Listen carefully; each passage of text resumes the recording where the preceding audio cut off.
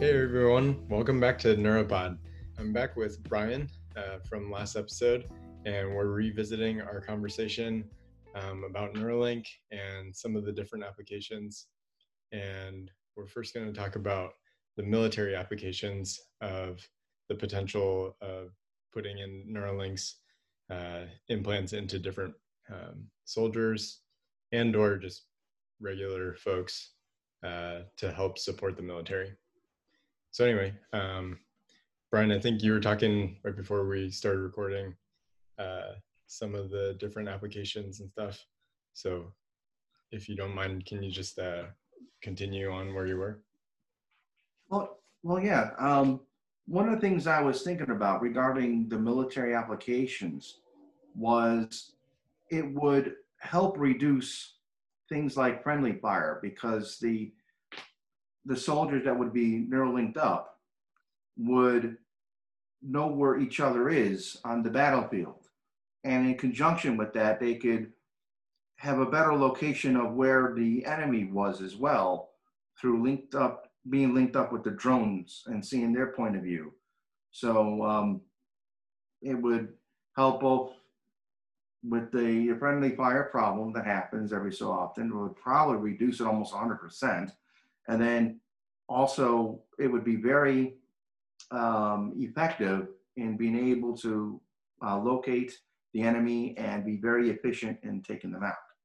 And be everyone would be very efficient and organized, and it would probably be less civilian casualties too, and it would only be the enemies that are killed and not, civilians, although it may not be zero, but it would be hopefully, I think, greatly reduced. And it would be advantageous, I guess, if we were the only ones that had that, no one else would. But obviously you can't control that. I mean, they can probably get access to that technology as well. But it would be definitely something that should be had, although I really hate the idea of war altogether, but war exists, and it's better to have something far less destructive than the alternative, and some of these could even be done with the human equation off at a safe distance, controlling military robots that like Terminator style or something, I'd imagine. As you were saying before, that humans ultimately would be making the final decisions. And that way, instead of having, just robots fight for us, we can control the robots from a safe distance using Neuralink, linked up to them, to the surrogate bots or whatever the term would be called. So there's a lot of ways that would come into play. And also, like we were talking about in the last session, we would be able to, in the cases where we're dealing with humans, literally be able to upload competence, I believe. So if a rookie or a private or someone that had less experience was in battle, this would be advantageous for them as well, because someone that was seasoned would be able to literally send their courage into the person's mind, so they would react both with courage, with military competence, and with like the competence of a seasoned soldier, that had maybe 20 or 30 years experience. And that's something that's never been done. But you can only tell someone what your experiences were, but actually sharing that mind meld or upload or whatever, where the person then can get all that information without any words, because that was one of the things that Elon Musk was talking about, because there's always a room for error in regards to interpreting someone's speech. But if you know their thoughts and know their feelings and their memories, it would take away that room of error. And you would have the benefit of someone's 10, 15, or 20 years experience almost instantaneously, and that would be beneficial as well. And also for people, civilians, that want to know what it's like, so they have empathy, what it's like to be in battle, instead of being telling their story, now you can experience a little bit too. At least not the harsh part. You don't want to cause anyone PTSD, Right. you know, but at least it would have an edited, you know, version of, you know, filtered. Right. That would be, you know, something that wouldn't be detrimental to their mind or anything. But then they would know that, you know, they deserve to be called heroes. That shouldn't be taken away from them, you know. It would just allow for empathy that some people may be lacking, you know. Oh, well, you chose to go into the military. That's your problem, you know. You get that sometimes, you know, but not that often, thank God. But, you know, but I hear stories about the people coming back from Vietnam. They're called baby killers and they were spit on and that type of thing. And I don't want to get too political, but if they knew the choices that they had to make in these certain situations, I don't think they would have said that or treated them so harshly, you know. I think we need more understanding, and then, you know, we would appreciate their sacrifice even more than we already do, you know. So it would help in that regard as well, you know. But and that's the military aspect of it. I don't know how to expand beyond that. Just the military knowledge being shared would be a lot quicker. You know, obviously you still have to go through the training and, you know, through the boot camp, but certain military techniques and stuff, if you can upload that and download that faster than actually being taught that in a classroom setting before going to battle, I think, you know, that would be very beneficial, because when you're in the middle of a war, you don't really have time to teach someone. You just have to know it immediately, you know, and this would allow that to happen. Right. Yeah, that's what I was going to talk about too, was when you were talking about how we could upload different emotions to people on the battlefield. I was thinking, like, if the person who's on the battlefield has good experience and is controlling their emotions well, then you can upload that back to like the home database, I guess, and then that serves as a training vehicle for these new. Oh, absolutely. The shared competence could be sent and distributed throughout the whole troop. You know, so everyone that was new or seasoned or whatever would have the collective combat awareness and competence needed to, you know, move forward and execute the mission, you know, effectively, and with very minimal to innocent civilians and friendly fire. So, and then, yeah, like going back to what you were talking about with these different soldiers, like I personally, well, I guess you had said this too. It's like, I cannot stand war. Like, I absolutely wish it was not a thing that existed in the world. It's like, wow, we're in year 2020 and like we still have war. It's just so unfortunate. And so, like, separate from that fact is like the willingness to sacrifice somebody's own self for doing something like this is like, wow, that's brave and courageous. It's just like, I wish the thought of war itself wasn't considered courageous. You know what I mean? Right. Oh, yeah, absolutely. If we could actually have some of the diplomats, when they come to the meeting, have this Neuralink as well, perhaps better solutions could be found. And if people knew the destructive nature of what would be the result of your war game scenario if it were to be played out, because each side has their own war game scenario.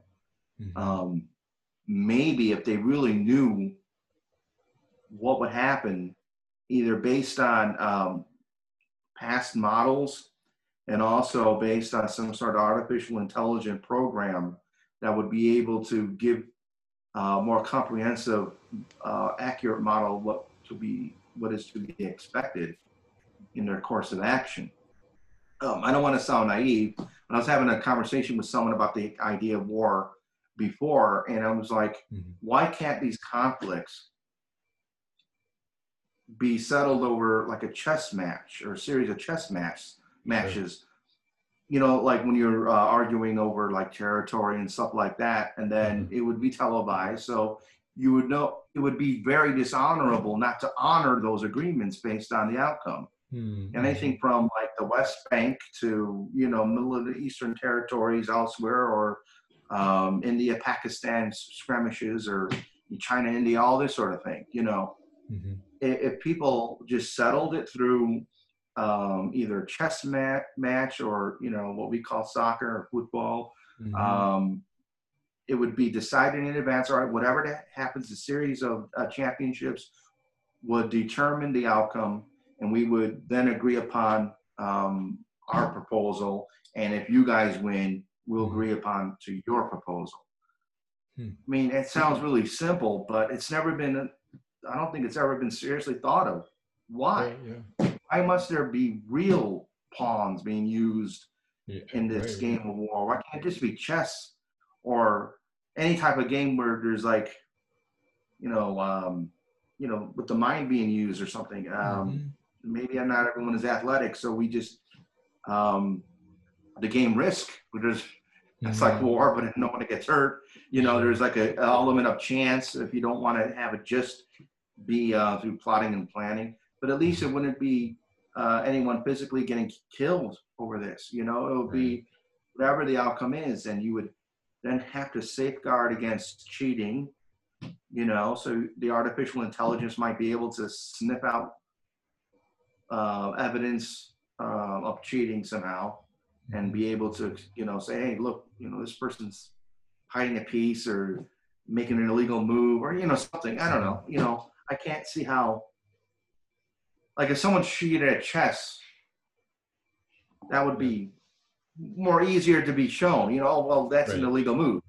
Right. But like something like football, like soccer, you could mess Right. around with the ball somehow. You can have someone throw the game. You can have someone not kick well or something. But Right. chess, you know, chess is chess. Right. You know, and you would have a championship, you know, thing. You know, we're going to be just one game determines it. So you would have a series of games, and it would Mm-hmm. determine it based on the outcome. Like, okay, we said that we would agree to these terms. If we lost and we Mm-hmm. won, you would agree to those same terms, Yeah. and the whole world would be watching. So if they renege on it, that's very dishonorable. That okay, then Right. you might have to go to war, but at least you'd have the chance to have a peaceful resolution Right. through a chess match, you know. And that would, I know that sounds nice. I know how crazy that sounds, No, but at the same time, wouldn't that be wonderful if that could be something that absolutely. was seriously considered? I would love to be able to get this idea out to the right people and see what happens of it. Because I'm just a dude. I'm just a regular person. I mean, I have no clout. I mean, I have a YouTube channel at some point, and you have a YouTube, but Uh-huh. that, you know, but compared to people in, you know, in government and Congress, you know, Uh-huh. and then, you know, there's actors that try to use their platform to, you know, to be heard and stuff like that. If I was able to get these ideas out from whatever help that I was able to get them with, that would be great, because the right people, I think, if they heard these ideas, maybe they would try it. I don't know. You know, it sounds almost ridiculous that they would, but you never know until it's tried. Right. You It's know, certainly something I've never considered, even remotely the possibility. But I think the yeah, simplicity of it is what's beautiful about it. It's like something kind of needs to be simple in order to ever be even be thought of or considered. And then even though it may seem out of the box right now, like maybe in, I don't know, 3 years, 3000, we're going to look back and be like, oh yeah, well, what they were doing in year 2020 was ridiculous, or anything prior. And then, and still, even if what we're doing today seems not ridiculous, and the outlier is your quote unquote crazy idea, well, maybe that leads to some decision maker thinking of some new idea. That's what we were talking about earlier before the show too, was like just just because somebody has a crazy idea or seemingly crazy idea, it's like it may not be crazy, number one, and then number two, it may spark a non-crazy idea. So then it's like that could be really valuable. Yeah, absolutely.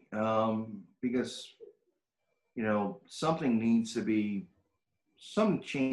done other than, you know, this constant, you know, fighting and war. I mean, really, what does it accomplish? You're just killing each other's soldiers.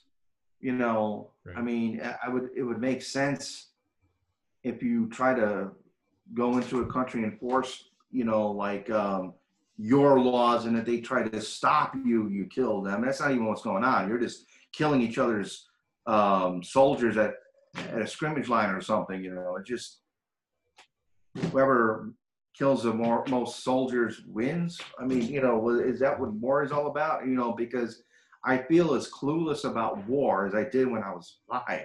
Mm-hmm. I just know the basics of, you know, war and stuff like that. But the whole idea of like, who determines who wins? Is it just we killed more people so we won, and then they just gave up, or did we kill enough people and they're like, okay, enough, you killed enough people, all right, we're going to go to the table and sign a peace treaty, or, you know, at the very least, you know, a ceasefire. Right. You know, it just, you know, to me, again, the simplicity of like a child thinking of this, I don't think any of this is really necessary, you know, and a better solution, whatever it ends up being, could be thought of. And if it's not my idea, maybe something with AI can come up with a better solution based on more of a rationale, because an artificial intelligence wouldn't have any of the emotional baggage to make the decision, because we all, you know, being human, we all have our own biases, you know, and our own attitudes towards things, you know, and different people and, you know, different countries. Oh, you know, you guys did this to us back a long time ago. The artificial intelligence doesn't care about that so much. Just what is fair and what would happen if certain actions were to be taken place and be used, and what would the outcome be. And it would probably come up with an alternative on its own that's probably better than anything I can come up with. I just thought of chess kind of tongue in cheek, but why not chess? You know, there could be a reason, you know, the artificial intelligence thing would be able to say, well, the reason is because certain chess players, we have better chess players than them, and it's unfair or something. I don't know. Yeah. It could be some sort of, or it's cultural thing, it's cultural biased or something. Who knows? Something I can't think of that the artificial intelligence would come up with a better solution. But something other than actual war. You know, that's what I was thinking. If we couldn't get away completely from war, at least limit the humans involved. You know, because I heard about like humans controlling these war machines remotely. So the machine gets blown up, but we don't, you know, as humans, you know. But then what about the civilians? You know, there's still civilian casualties that are likely to happen unless we have the war take place somewhere else, you know, and the results, you know. But that's not how it works. You know, it's not like we can have a war on the moon and how the outcome is, you know, however that ends up happening and plays out, then that country gets to have their way, you know. I mean, that's not how it's going to be working. But and I come up with that idea because I was watching a video about Jeff Bezos' idea of like trying to solve like the pollution problem by having these factories on another planet that wouldn't kill any life.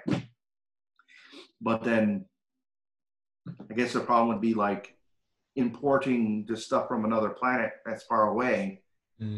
Price of the shipment to get there and coming back. I mean, how would that be, you know, leveled out, you know? So then I'm thinking, if that's why I said if we had the war on another planet, you know, that we weren't killing any lives, and then based on that outcome, you know, we make the decision. Right. But whatever. But I mean, I just hate the idea of war. And if Neuralink or something like it could minimize that greatly, that would be great, because it seems to be that um, artificial intelligence combined with human intelligence and making the final decision seems to reduce a lot of the things in life that are unsafe. Be it airplanes, traffic accidents could be reduced on the ground, all these different things that when it's just a human equation, you have a lot of accidents and a lot of people die. And the same token, if you just have artificial intelligence, then there's no human factor, then you have kind of like a scenario that was played out in both the book and movie I, Robot, where there was a scene in which there was a girl in a car and she was drowning, and then another person had a more likelihood of survival, and the robot there to survive let the girl drown and let the guy played by I forget his character name, but it was played by Will Smith, let him live because he had a more likelihood of survival. So then he had it against robots then, or an artificial intelligence, because he had survivor's guilt. He was like, why did you let me live? You should have saved, why did you not save her? She's a little girl, she's younger. And made the, without any emotions, made a calculated decision.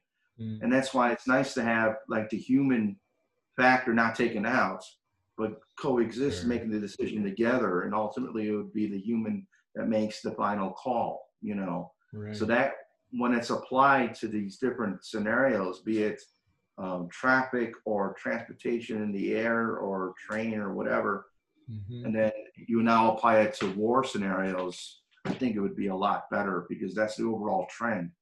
Less accidents on the rail, less accidents at sea, less accidents in the air, less accidents with cars.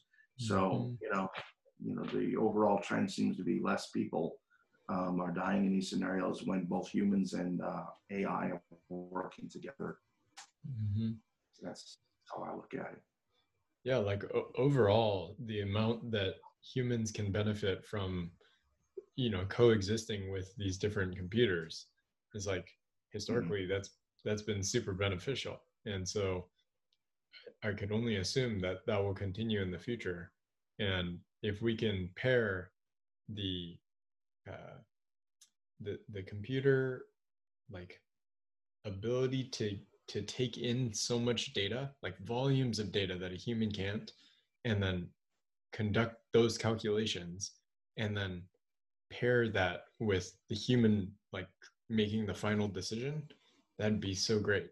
And it's like maybe in the application for war, it's like maybe humans could build robots and then send them out as like the soldiers, and then the opposing country or territory or whoever it is do the same. And then basically you have a Neuralink connected to humans to the robots, and then you're fighting. I mean, you're basically doing the same thing.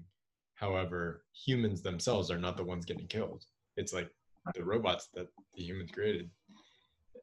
And then we were talking about, let's see. Sorry, I forgot my point. You can go ahead. No, I mean, that's the overall point, that would be less humans that end up being killed. But then the other factor would be the cost of the robots couldn't be so great that the monetary loss in the destruction of the military machines didn't create an economic upheaval somehow, So if the country military used really expensive war machines that were controlled by Neuralink soldiers in a bunker somewhere else remotely, if that got destroyed and was so much money put into it, that would be very costly. So there would have to be a cost factor factored into it, that these robots that we make are strong, efficient, but also cheap, but not quality cheap. The cost of these robots would have to be something that was affordable but not at the expense of quality. So all these Right. factors have to, I think, go into it. Right. And then it's like, okay, well, is it better to spend, like $10 million on creating one robot, or if they're going to replace one human, it's like, well, at some point you have to kind of like balance, like, what's the cost of a human life, basically. It's like Yeah. so unfortunate that anybody would ever have to make that type of calculation if this were to happen. Also, I was thinking, like, going back to like just the thought of somebody like getting killed just because there's like conflict between two territories.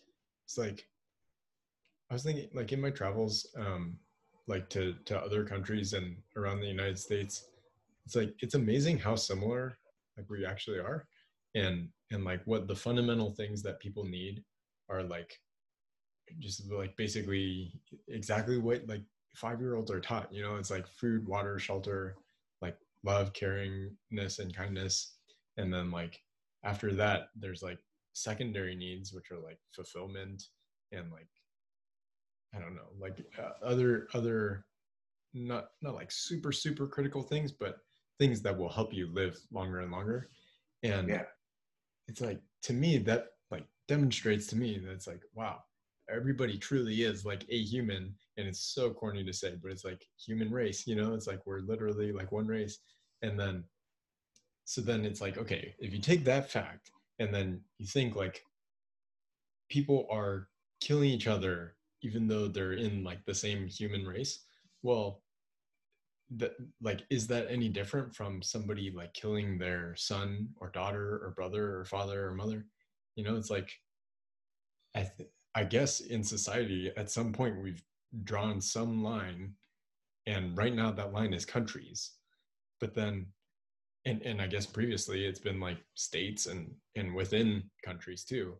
But it's like, like basically we should never draw that line. It's like kid or siblings should not be killing siblings, and then humans should not be killing humans. So then it's like you never have to draw a line anywhere in between.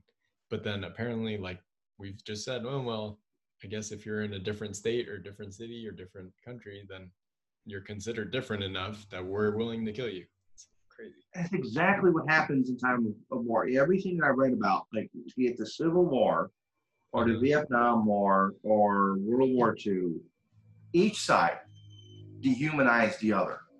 Because the idea was if they thought of the other person as an equal, there's no way they would be able to kill them. So they had to, and a lot of, and I don't want to get political on your show because this is mostly about Neuralink, but a lot of this, in my opinion, my understanding, and I could be wrong, but I think a lot of racism does stem from previous wars. In Vietnam War, the people on the other side were called the gooks by the American soldiers, that, the derogatory racist term. During the Civil War, the Confederate soldiers were leaders, were like telling the soldiers the scenarios like, imagine a runaway slave is raping your wife or your daughter or something like, all these racist thought. That thought gets planted into their mind, so then they don't see them as human, they see them as enemy, and it gives them motivation then to kill. The enemy is going to kill you, wherever that enemy happens to be. It could be China, Japan, Italy, France, whatever. They would say, they're going to come over here, they're going to take away your jobs, they're going to rape your women, they're going to do all this sort of thing, and it gets them all angry, so they then go have motivation to fight them. So they don't see them as human, they see them as the Russians during the Cold War, capitalist pig, and those commie bastards, the Reds, was all these derogatory terms, so, when people stop seeing people as people, then it becomes easier to just kill them because they're not equal to you, that's the mindset, and you got to realize countries are made up of people. It's not just buildings.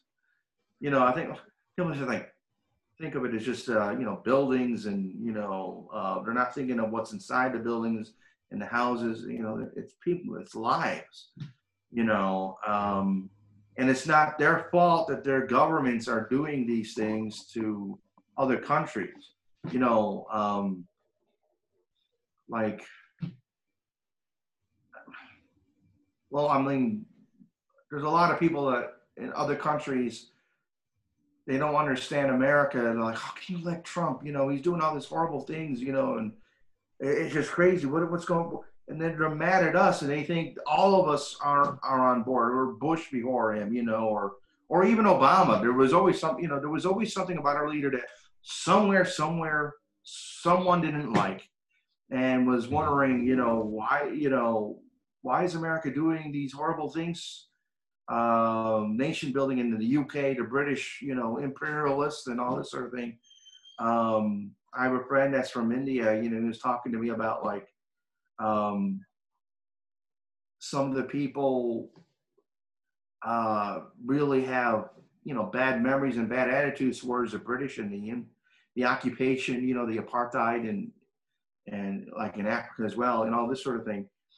But the people from these countries, the citizens, they're not necessarily on board with their countries and what the governments are doing. That's, no one collectively voted on this. We don't have direct democracies like Elon Musk wants us to have on Mars, where you could do with Neuralink, but we don't vote on everything, and not everyone is on board with these things, and not, even if they are, they may not know the ramifications of these things. Whoever's president of, the country that I happen to be in at the time, whether I'm for them or not, I'm not for every single action that they do. There's a lot of good, a lot of bad, but I'm just going about my day, I'm trying to not get in anyone's way, go to work, get a paycheck, do the best I can, come home, not give someone a hard time. I just keep to myself mostly. And whenever I'm interacting with people, I like to make their day a little better, make them laugh, that type of thing. But beyond that, I have, everyone is pretty much powerless. We vote, but it's not like we vote for every single decision that is made. Right. There could be some good things that any president, be it Trump or Biden, could make that are good. Some of them are bad. I'm for Trump. When it comes to Trump, I really like the Space Force idea. I think we need that. Some of the other things, not so much. And even if I liked all the ideas, some of the things are too volatile. But that's not everyone's on board with that. Some people are, some people are not. And we got to realize, everyone should realize that the decisions that are made on our behalf, it's not our fault. It's not their fault. It's just how it is. And we can only do the best we can to let people know when we are a grievance with something. But beyond that, just falls on deaf ears. You're just going on Facebook, and either there's like an echo chamber where people disagree with you, and then someone say, oh, well, you're wrong, and here's why, you're a dummy, or this sort of thing. And then people fight with each other in these forums and these groups and stuff like that. And it's like, beyond that, there's really not much, power that we have as individuals in different countries. So we should realize that and see them as humans, and not buy into the rhetoric from our side or theirs, and just have our own minds, make up our own minds. And it would be great if more people had Neuralink, they would be less accessible to that. They would be less accessible to disinformation, because they'll be able to evaluate it better, and make up their own determination that's free of biases, as long as the quality information that's being distributed is good, obviously, right. That, and that might come into problems as well, because then who controls the information? Exactly. Yeah, that's what I was thinking, was like, if we have a Neuralink, then theoretically it could be hacked. or even if it's not hacked and somebody just hacks like the information that's being input, then theoretically it becomes more of an echo chamber, and then Exactly. Could there be a safeguard against that? Some sort of network of artificial intelligence that would be able to be aware of it being tampered with. right. Could the artificial intelligence be tricked? But then, would all of them be tricked? There's so many different artificial systems going on. Some part of the collective, and maybe some of them independently. Some might have to be offline, so they couldn't be hacked into. You know what I mean? Mm-hmm. Then there's a thing called quantum entanglement, where I heard of technologies being developed, or at least the idea that one day we would have a technology where communication would be done using quantum entanglement, whereas you cannot intercept the line of communication because it would be instant on both sides, instant. So there's no way that you can intercept it in the middle. Both sides would be able. When we talk now on the phone, there's like a second or two delay. It's not exactly live. There's a little bit of a delay. Mm-hmm. But with quantum entanglement being used, and I don't know the exact term, Mm-hmm. but basically on that principle, using whatever makes quantum entanglement work. It's not like an intelligence or something. It almost sounds like it, but I mean, you read science stuff. I mean, have you heard about this quantum entanglement idea? Spooky action at a distance, as Einstein called it. I haven't, but it reminds me so much of this thing in finance, like high frequency trading. It's like basically, are you familiar with high frequency trading? I have heard a little bit about it. I'm not that well versed. I was reading about it. It came up in a topic of I was helping someone with their homework with human resources, and I was getting familiar with the material. And he mentioned something about trading with that, but I don't know the details of it. Surely not as well as you, because it looks like you probably studied. I'm taking. Yeah, not formally, but like on my own time, like all the time. But basically, there's like one company who's kind of changing the entire trading landscape. But essentially, like on one side you have buyers, and then on the other side you have sellers. And so if you just think of like one transaction, like let's say you're buying an apple from me, and I'm selling you that apple for like $1. Well, theoretically, like if we just agree on the dollar and the dollar price, then the trade and the transaction executes at $1, and you get the apple. But then in theory, like you could have a range of different prices that you're willing to pay. So if you're willing to pay like $1.10, and I know that, then I can sell it for $1.10. And then you see what I mean? So it's like you have a range and I have a range. Imagine like the range on one side and the range on the other side, and somebody realizes that there's this like gap between the two. Well, then somebody who knows that information, they can come in and like intercept and basically buy from me and quickly resell it to you and make the difference. Oh, I see where you're coming from. I see, right. Like a middleman thing, or someone that's trying to capitalize on the situation, come between and sell it to you for a higher price. Yeah, no, okay, well, so then, like, to go to like try to tie it back to quantum entanglement is basically like, okay, in the finance industry, when this is happening, like people are trying to get faster and faster execution speeds. So they'll get closer to the exchange and like literally make the physical distance of the wire connection as little as possible, so that they get a faster trade, so that nobody can come intercept. But it'd be real time. Right. Similar to quantum entanglement. However, like the solution has been to slow down all the trades. And so what they've done is they route all the trades through this exact same like exchange, and then make them so that they enter the system and leave the system like basically at the time that they were supposed to, and therefore there's no like middlemanning or front running. Okay. Yeah, if it's educated, I mean, if it's executed on a schedule, like a schedule thing, and it's a set schedule, Kind of. Yeah. you know, and no other one can come in between that schedule because it's just direct. Okay, this is going to happen at this time. This trade is going to happen at this time, and nothing can come in between it. You know, just be spaced apart or something, or. Well, so to me, it sounds like, okay, instead of like, maybe, I don't know, I suppose in theory, like quantum entanglement could occur and they could do it, but maybe the solution is not to try to go as fast as possible. Maybe it's to like slow everything down. That's what I'm suggesting. Yeah, maybe, but I mean, like when it comes to hacking, quantum, the form of communication utilizing quantum entanglement, once they figure out how to do it, how to replicate it, they just know it exists. You know, like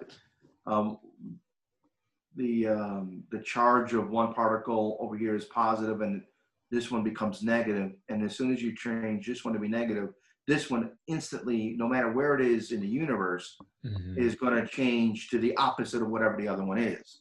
So if you change this one over here, say this one is positive, but this one's negative, but you change this one to be negative, this one instantly becomes the opposite. You know, so there's, you know, if you had communication set up where the distance didn't matter, you couldn't intercept the transmission, corrupt the message, send off some sort of virus, you know, that would put down the whole system, then, you know, you wouldn't have to worry about artificial intelligent machines and systems being hacked or corrupt or having viruses. You know, I don't think slowing it down would be able to change the effect on that. But I don't know. I mean, maybe it could. I mean, I'm only a novice when it comes to computer programming and viruses. I just heard these things being talked about, and I kind of understand it, so I repeat what they say. But I couldn't really tell you this on my own. I mean, I'm not educated to that level where I could come up with this on my own, but I'm just knowing what other people have said on this. I'm like, okay, that sounded reasonable to me, you know, and if they were to use that in this sense, I would imagine that would solve this problem too. It may not, I don't know. You know, it seems like it would from other talks about this before, when they were talking about like computer to computer hacking, you know, communications, forget about artificial intelligence being part of it, just regular, you know, communication through email. Viruses have been a problem for a long time, no artificial intelligence being part of the equation at all. And if they eliminated that aspect, you would probably be able to greatly reduce, if not eliminate, you know, viruses and hacking and people like tapping into your conversations and stuff. And that's another thing. I would hate someone to tap into my thought link to someone. If I'm linking to someone, you know, it's a private thought message thing, for lack of a better word, and someone intercepts that. Well, that's that's even worse than, you know, hearing someone's phone call, you know, because thoughts are going to be much more detailed and intimate, you know, and that would be something that they would really, I don't know if you could 100% eliminate a threat like that, but it should come damn near close. You know, like the connection, like of the Pentagon. Even the Pentagon could be hacked, you know, the computers. But that's almost impossible because of how it's encrypted. No, yeah. So like with the quantum entanglement and just having zero, like basically like zero delay, if they're able to achieve it, then there's no need to slow anything down. And so it's just a matter of like, are they really going to be able to achieve it? If they're not going to be able to actually reach that, like that line, and they're just getting really, really close to it and having extremely fast speeds, then I think at least because of the application in the finance industry, it kind of illustrates that it'd be a good solution to like slow everything down. And yeah, I think it would probably work much more than a lot of people expect. But if they're not able to reach it, then no need to slow anything down. Right, and until they're able to reach the quantum entanglement method, slowing it down, as you say, makes a lot more sense in that regard. Yeah.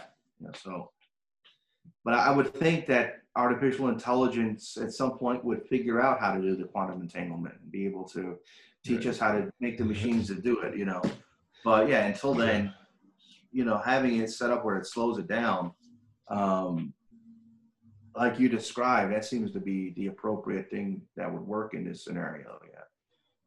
I wonder how long it really is going to be until like we have machines that make machines that are smarter than us. It's like, or even smarter than them. I mean, think about this. Right. The idea would be like, I don't know what your religious beliefs are or anything, but imagine God or the gods created man. Okay. Man created a machine. Okay. What would machine create? It seems like in some ways, like humans could do things that God can't do. And of course, God could do things that we can't. But, like it took billions of years to create a human being. We could do it in 9 months. Okay, we have that. Then on that aspect, you have machine that could do things better than we can. But we can do things that they can't do. Like right now, we can, self-replicate. They can't currently do that. They don't have the ability to have emotions. And our processing right now is like for nerve endings and stuff, in some ways is faster than what machines are able to do. They're stronger than us, and they can process information in computations, but sending information to all of its parts, may not be as fast as what we can do. But overall, they are superior. Then what would it create that would be superior to it? It would be almost like, what would they create? Like a God machine, an orb of energy that was smart with nanobots all collected together, that is able to arrange molecules and atoms in the right sequence to make a cup instantly, or water, or orange juice out of thin air. Who knows what they would be able to create? It would be something that would put their existence at risk, let alone ours. So they would have to be careful what they produce, just like we would have to be careful. Has anyone ever thought of that? We're always thinking about artificial intelligence might, like a robot might enslave us, something that the robots we might fix that problem with them where they won't enslave us, but whatever they create might enslave them and us, who knows, but definitely have not thought of that one. Yeah, that's probably not going to happen for another couple hundred years. But at what point does this start is a good question. When everyone hears about and talks about the singularity happening sometime in 2045. I don't know why it can't be 2044, 2040, but let's just say 2045, I think as soon as that becomes a reality where Moore's law no longer is applicable, and the rate at which technology is able to become more advanced happens exponentially, and you have artificial super intelligence instead of just the general intelligence, is now designing and upgrading machines of its own. I think it would be just a couple of years for them to come up with something that is of that magnitude of like nanotechnology and self-replicating robots and all that sort of thing. And it's stuff that we can't even think of. We don't even have the vocabulary to think of what they are able to probably come up with themselves. And versus if we were in charge, it would take a lot longer because our brain processing power even the even the person with the most highest IQ working with others that were super geniuses, 150, 190 IQ, 200, whatever, wouldn't be able to come up with in such a short time. It would probably take human beings, even the geniuses, working together generations to come up with something that a super intelligent, artificial intelligence machine would be able to come up with probably within a couple of years. Maybe sooner, who knows? It's pretty hard to predict, but I would bet it's a lot quicker. And it's almost too hard to predict what they would be able to come up with and how fast. Right. Right. Yeah. It's like, it's tough to predict the future because, like, I don't know, like the range of possibilities just seems like so significant, like so big because of like already the amount of progress that's been made. And then I don't know, it's like for a while. So in 2013, I think I had a professor that started talking about how pretty soon we're like within a year or two, he said this in 2013, like we're on the cusp of having code that can write code. And I thought like, okay, like that's an interesting like thought experiment. And if it comes to fruition, then okay, do the computer scientists like majors, do they continue to get computer science degrees, or are they just going to need to like have an overall view of like computer architecture? And I mean, clearly, or at least to my knowledge, like we don't have mainstream code that writes code.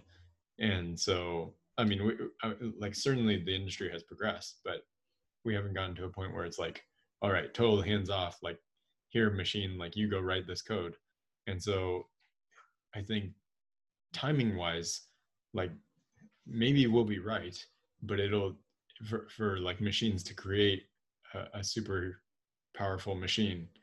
But then it's like timing I wise, think, maybe that's like 200 years away, or 100 or 25 or well, 10. if we're in charge of it, yes, but I think if they were in charge of it, I think they would be able to do it a lot quicker Yeah, I over see. time, or at least assist us. Like the more primitive versions of AI might be able to assist us, and then over time, more advanced AIs, it would branch out where we would start out kind of as equals. We're teaching them, and then the student becomes a teacher, and then Mm-hmm. their growth super accelerates, Right. and we'll be able to solve these problems a lot quicker. And hopefully, they share that info with us.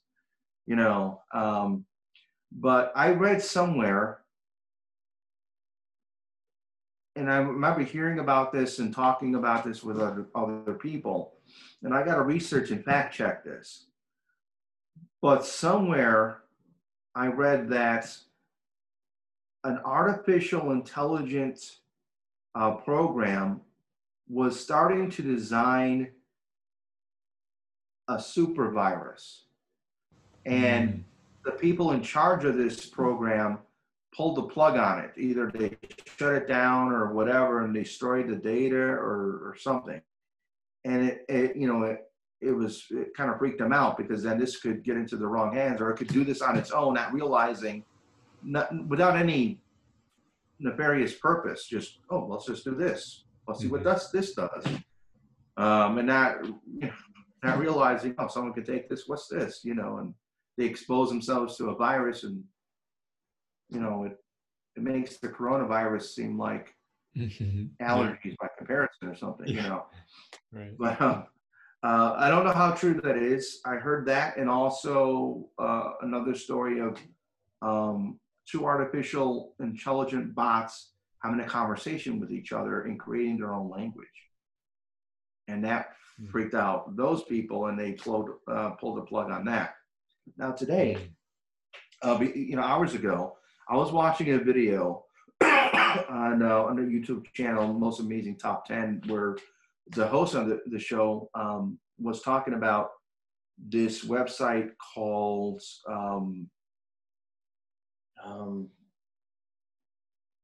darn it, I can't remember the name, but it was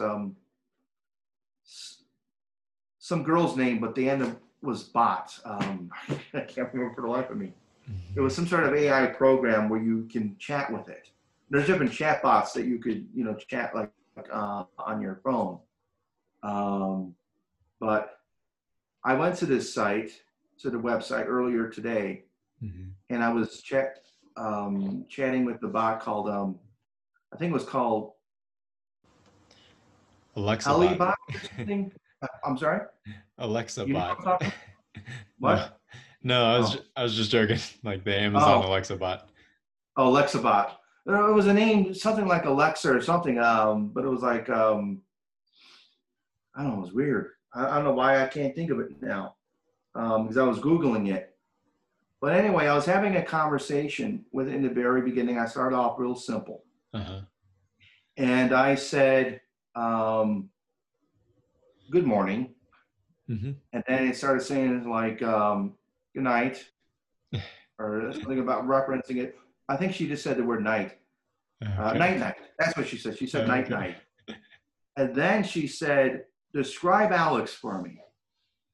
And that kind of blew me away because I'm writing a science fiction novel where Alex is one of the characters. He's one of the protagonists. And she's like, describe Alex to me. What does Alex look like? I'm like, wow, what an interesting coincidence. Did it somehow sift through my data and saw that on my computer and just decided to ask? Or was that just a random thing that it came up with? It was a little bit disconcerting, to say the least, But I want to try something. I don't know I hope it doesn't disconnect, but I wanted to look up on here. You're still there. Okay. What that thing was called when I was looking up earlier. Give you the Jeopardy music. It's not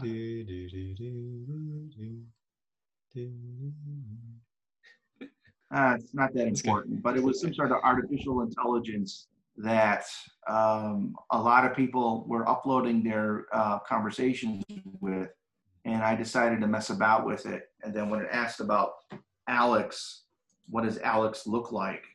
I thought that was a little bit weird. So it was probably just a major coincidence, or it somehow was able to access my hard drive and saw the name Alex mentioned many times because he's mentioned in the story. So it just decided to say, oh, what does Alex look like? Right. Maybe it didn't find that description in the book, but that's stretching. That's, if you apply Occam's razor, the most simplest explanation would be that it was just an amazing coincidence, it's a random thing. But who knows? But it was just very interesting that it, happened to ask that particular question. Right. And it made me wonder if there was some sort of I don't want to say self-awareness, because I think a lot of people assume or they think artificial intelligence means self-aware. I don't think it means that at all. It's just a program that's just learning, like based on within the parameters of its programming. I don't think it's aware of the questions. Because I was messing about with it, and it was not consistent. The answers it gave didn't really make that much sense to what I was typing.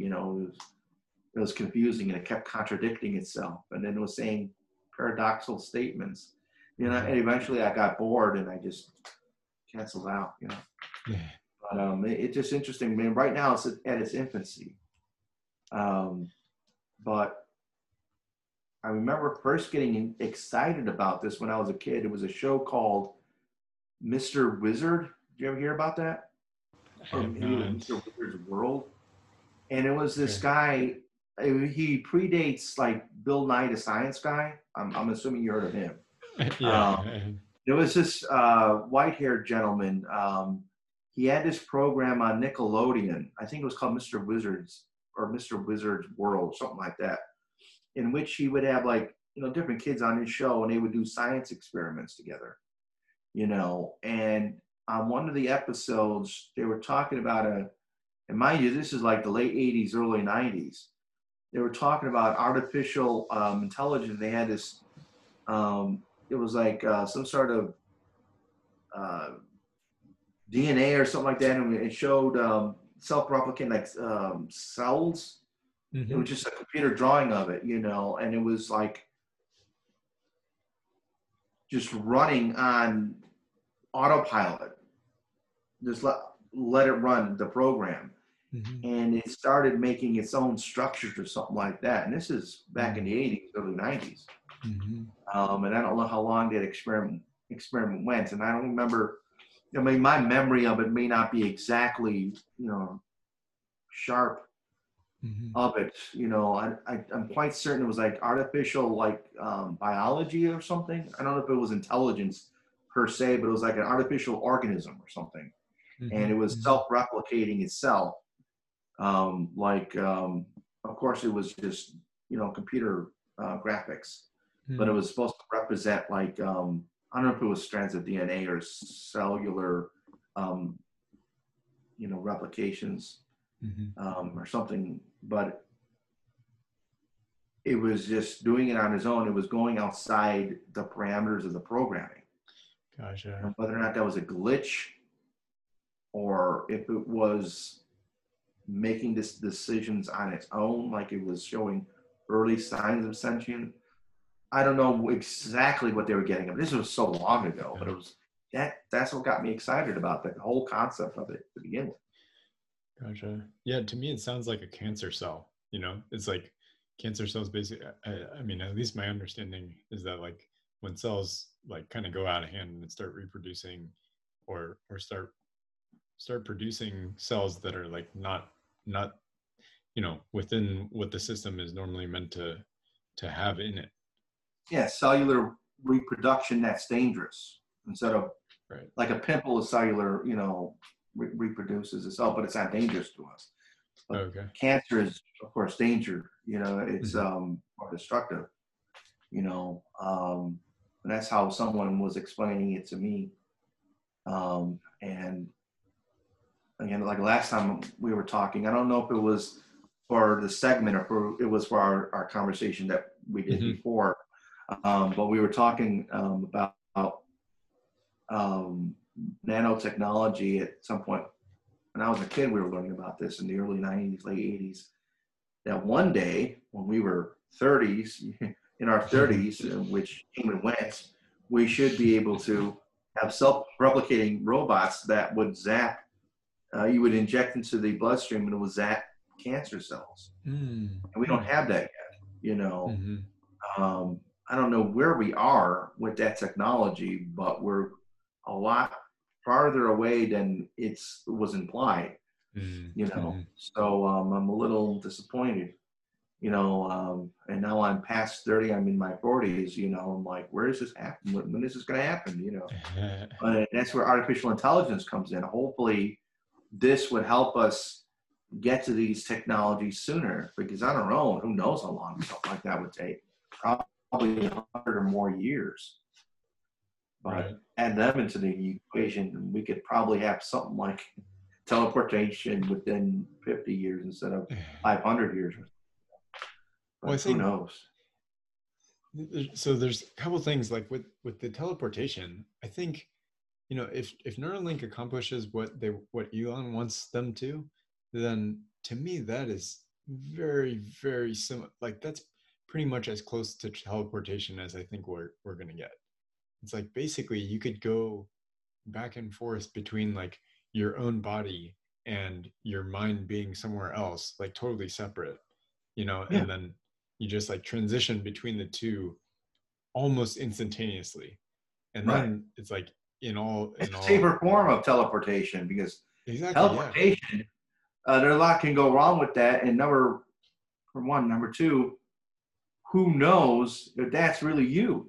It could just, every time you go True. through it, might destroy the body and just recreate a clone with all the memories. But you would never know the difference, you know, because you would, even if you were a copy each time, you Mm-hmm. would think you were the original, because you would have no breakdown in the continuity of your consciousness. It would seem like nearly instantaneous. And you would have all the memories that you had before. So Mm-hmm. there was no way to know. Nevertheless, as you were saying, like our consciousness would be able to, even if it was just a copy, the copy would have those experiences somewhere else, and we would be able to tap into that, like if it was some sort of robotic surrogate. And we could choose to either be aware of what's going on now, then switch over and then be aware of what the robotic or the perfect version of us is experiencing on another planet.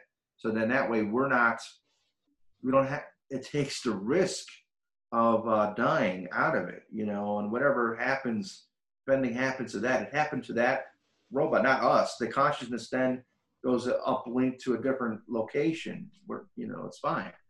Consciousness cannot be created or destroyed, basically. You might be able to make a copy, a digital copy of it, but the thing that you uploaded to might be able to be destroyed, but itself, however it's experienced, you know, I don't even know what words to use, because consciousness, if you can make a copy of it, then it sounds like there's a tangible thing. And where is consciousness? And, you know, obviously it's in the brain, but where in the brain? You know, so, but I mean, at least the experiences could be uploaded and downloaded accordingly. And then that would be the safest way, as you say, to having teletransportation without all the risks of breaking down the atoms and then reassembling it. Mm-hmm. I don't like that idea too much. I don't think I would want to use that technology. I would never know 100% if the me that's about to step through that machine is going to be the same me that comes out of it, because then my real self might be destroyed, and I enter the great oblivion, you know, of nothingness. And that's a scary thought. Yeah. And then the copy would be oblivious to that, to the original person's destruction. They wouldn't know, right. You know.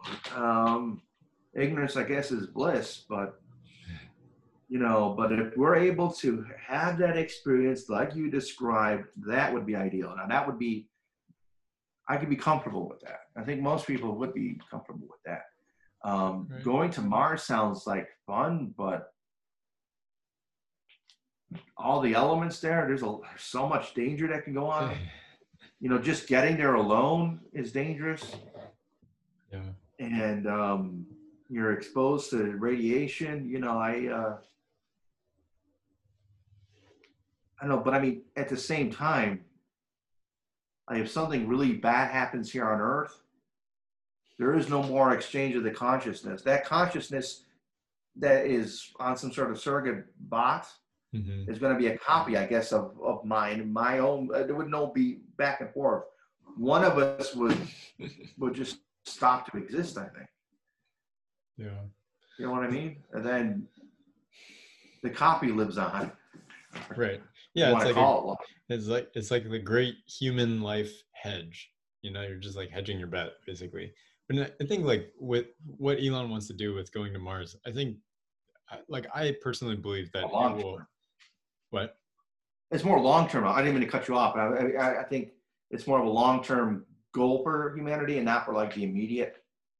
Because no one here is going to go. I mean, I'm not going to Mars. I don't think, you know, you're not going to Mars. You know. I mean, I think it within our lifetimes will happen, but I don't know. Is it like? I think it would be so expensive. I can't imagine it being the equivalent of like going to Hawaii, which is like $500, $800, $900,000, depending, you know, whatever, you know. Well, it's more than $800. Yeah. But I mean, if it was, then yeah. But in the very beginning, like I think, yeah, we're going to land someone on Mars, or it would be, you know, scientists, astronauts, whatever, in 2024, you know, maybe 2028, something like that. But before regular people start to go, I don't think that starts until 2050. But by then, that's in your lifetime for sure. Yeah, it is my lifetime, but I'll be 70 or 80 years old. I don't know. I'm hoping I'm healthy enough to do that. I mean, I should still be alive, but would I be healthy enough to make the trip. I see. My goal is to get in better shape so that I could hopefully by then there's, as we were talking about briefly, the NMN enzyme would be available to humans or something like that. So it would revert old aging cells to younger ones. And I would be more, I wouldn't have all the problems my mom and dad had when they were in their 50s, 60s, and going on 70. You know, the joint, I'm getting joint muscle pain now, and I'm not even 50. A lot of it is because I'm overweight. I want to lose weight. I want to get more muscle, you know, and just be all around healthy here, you know. Sure. But anyway, I didn't mean to derail your train of thought. What were you talking about? Like, as far as going to Mars? Yeah, like, so one of the things that Elon has talked about with Mars is like, it's going to be really important to expand like consciousness beyond our own planet. And definitely, yeah. I think for a long time, I thought consciousness felt like a word that I didn't fully grasp. And it just felt like a phrase or a statement that Elon kept continuing to make, that I was like, all right, that's an Elon phrase, you know, and I just didn't really like fully understand it. And now I think I still don't like fully understand it, but I at least have like a grasp of what he's getting at. And so I kind of want to leave you with this like last question before we like cut it off before the next episode, which is like, when you were talking about self-awareness and consciousness and like machines potentially being able to do like certain things that will help us or certain things that we may not be able to do. I was wondering, so I think that the reason might be that we have consciousness and machines don't. And that's the reason that we use so little energy doing things that machines often take so much energy to do. And I think that's also the reason that we can make decisions so much better than machines can. I mean, I guess that part is obvious, but like with the whole cells thing that you're talking about, like cells dividing and then replicating, well, when something like that goes outside the boundaries of what it's expected to do, then does that indicate consciousness? You know what I mean? I would think so. I mean, there is a test regarding how to tell if something is self-aware, and there's a controversy about it. As we talked about before, we started talking, and we mentioned this before, that, you know, you're not a big fan of fiction, but Transcendence, the movie Transcendence that came out, I think in 2013, 2014 with Johnny Depp. I would recommend seeing that because that touches base on what you just said, you know.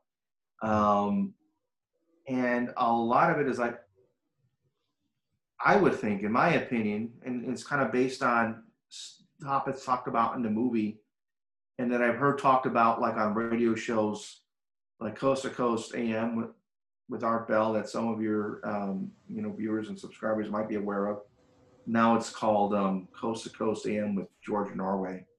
I believe it's a live stream online or something, and it's also, I think, on local AM stations. But they would talk about the idea of something being self-aware, where it would, one of the criteria is writing its own program, but also coming up with solutions that were not included in its programming. Like if it's able to learn something new on its own without human interaction. And the way I think it would have to be structured were like if you had a machine that was, I guess, a robot, you know, 2 eyes, nose, mouth, ears, or whatever, you know, eyes that, you know, were, I guess, cameras, and it would read information a lot quicker, and it would just literally take a book and flip through it, you know, and it would disseminate all the information a lot quicker than humans can.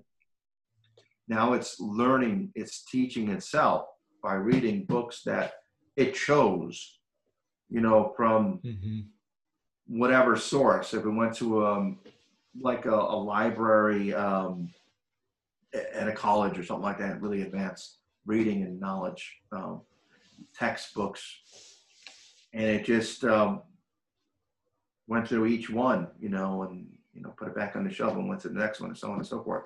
Now it's learning something on its own. You're not programming it to.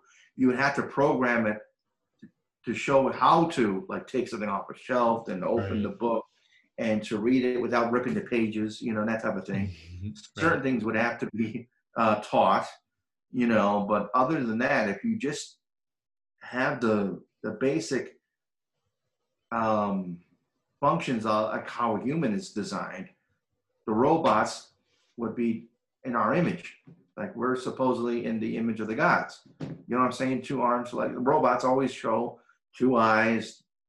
Their heads and their bodies may not look like ours, but they have 2, an arm, left leg, right leg, and that type of thing. And they walk about, and they see, their eyes are, really advanced cameras, and they could see better, and see in the dark, I suppose, depending on how they're, built. And then they could literally learn the way we learn, visually and auditorily, and instead of being programmed through a computer and uploading information, which might be the fastest way to do it, but to do it in a way where they are in control of it. And they choose which books to learn, to pick up and read. Now they're in charge of their program, and they're learning the way humans learn, but a lot faster. So I think when it is able to do that and make its own mind up, like you would ask it questions, what did you read? And it would answer in its own word based on its own vocabulary. And it's not just repeating what it read. You know what I'm saying? There would have to be, I guess, evidence of creativity. Right. Would it be able to draw from memory? Like, if it saw a picture and they said, okay, here's, these different colors here. Would it, if it had access to paint, would it know which colors to put in the right amount on the brush and then put it to a canvas based on what it just showed, what it was just seen? How accurate would it be? Would it be in the style of something that they read about in art books, or would they make a representation in the style of like Salvador Dali or something like that, where everything looks, disjointed and weird, but you could tell it was inspired by something that it saw, like a photo of, and just made a weird representation of it. That's like using imagination, or just deciding to go in a style that appealed to them, maybe, or Monet or something like that. Make a painting of a photo that they saw, make it in the style of a Monet painting or whatever. And okay, they chose that style. Or they decided to hear music of Mozart, but then decide to change things up a little bit. Well, they added something that wasn't there before. They kind of made something their own. Instead of playing it in A minor, they did it in, C minor. I don't know musical terms that well, but, that would show some sort of form of creativity. And I think if it shows creativity, then I don't think you could say it's not sentient or self-aware anymore. Before, you could say it's just copying what it saw and showed, what it was shown and what it read. Like when you're doing math for a test, they want you to show your work. They just don't want you to come up with the answer. They want to show how you came up with the answer. So, it's not exactly the same thing, but you can't use creativity with that. But I mean, you would have to show what you learned to show that you actually learned it properly and adequately. and a robot, if it was able to describe what it learned in words that weren't exactly the same. So you're not like, doing plagiarism. Like when you're doing college stuff, you can't plagiarize. So you have to rearrange certain things, use like your knowledge, your own knowledge base of like a thesaurus, so synonyms of different words that are basically the same. So you're not using the exact same word. So if a robot was able to do that, access different words that mean the same than what it read in a certain textbook, that takes it. I think that takes some sort of level of self-awareness. Yeah. But that's just my opinion. But an actual test of self-awareness is more detailed than that. That's just my opinion. I forget the actual series of questions that are typically given or suggested to given, because artificial intelligence type machines aren't that advanced to really test it. But when it comes time to really test an artificial intelligent program or robot or android, there was I think he was some sort of I think he was a scientist that was also a philosopher, and I forget his name, but they use him as an example of what they would probably issue this test to an artificial intelligence that claimed to be sentient. If it thought it was sentient or it made that claim, would it be part of the programming, or would it, for something to even make a claim that they're Right. really self-aware, wouldn't you have to be self-aware to make that claim? Why would a program say it was if it wasn't? If it thinks it was, it is. You know what I'm saying? I think, Right, therefore I am, basically, in a robotic sense. Because I don't know how a machine could actually come up with that statement without being self-aware to even make such a claim. You know what I'm saying? I sound weird repeating myself, but you know what I'm saying. I see what you're saying. I think like a human could have programmed the machine to bluff you. It could, yeah. So I guess that would be the determining factor would be a series of questions meant to be foolproof. So it couldn't be, so the person couldn't be fooled by the programmer. You would have to come up with something that couldn't possibly be something that the programmer could have anticipated. You know what I'm saying? A programmer can't anticipate every single type of question or scenario. So it would have to, you couldn't say, oh, what is the square root of 32 times pi, or, whatever equation, and then it would just repeat it. Oh, well, then it must be conscious because it was able to hear your question and answer it. Well, no, it could be, programmed to understand speech, understand the question is a math one, and then answer appropriately. That doesn't mean it's self-aware. But if you ask a question that it couldn't possibly be programmed to know, like, I don't know, maybe something to do with, I want to say something to do with sports or something to do with literature, the latest book that came out, I don't know, show us something and have it describe what it's, I forget the exact methodology that was being applied, but it was definitely a series of questions that supposedly would be foolproof. I don't remember what those questions were, but it would be interesting to research that. And that's a good question. How would you know if something was really self-aware?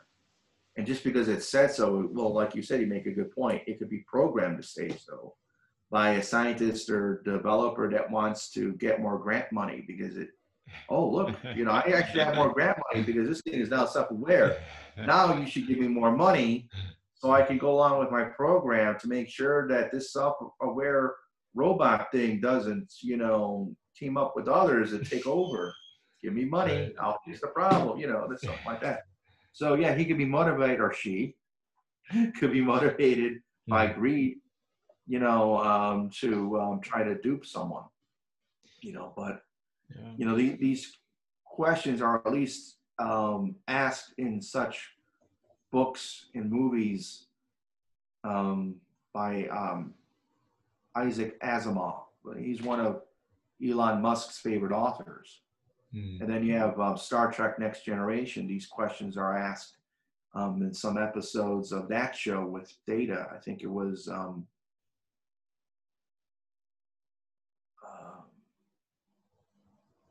something to do with being a man or something. I forget the name of the title of the show, but basically Data was put on trial on whether or not he was sentient, and therefore he wouldn't have to be considered Starfleet property, because they were going to dismantle him and study him to see if they can make more androids. And he's like, I want to help you one day, but I want to be able to do that on my own terms. And then the guy from Starfleet was saying, no, you're Starfleet property.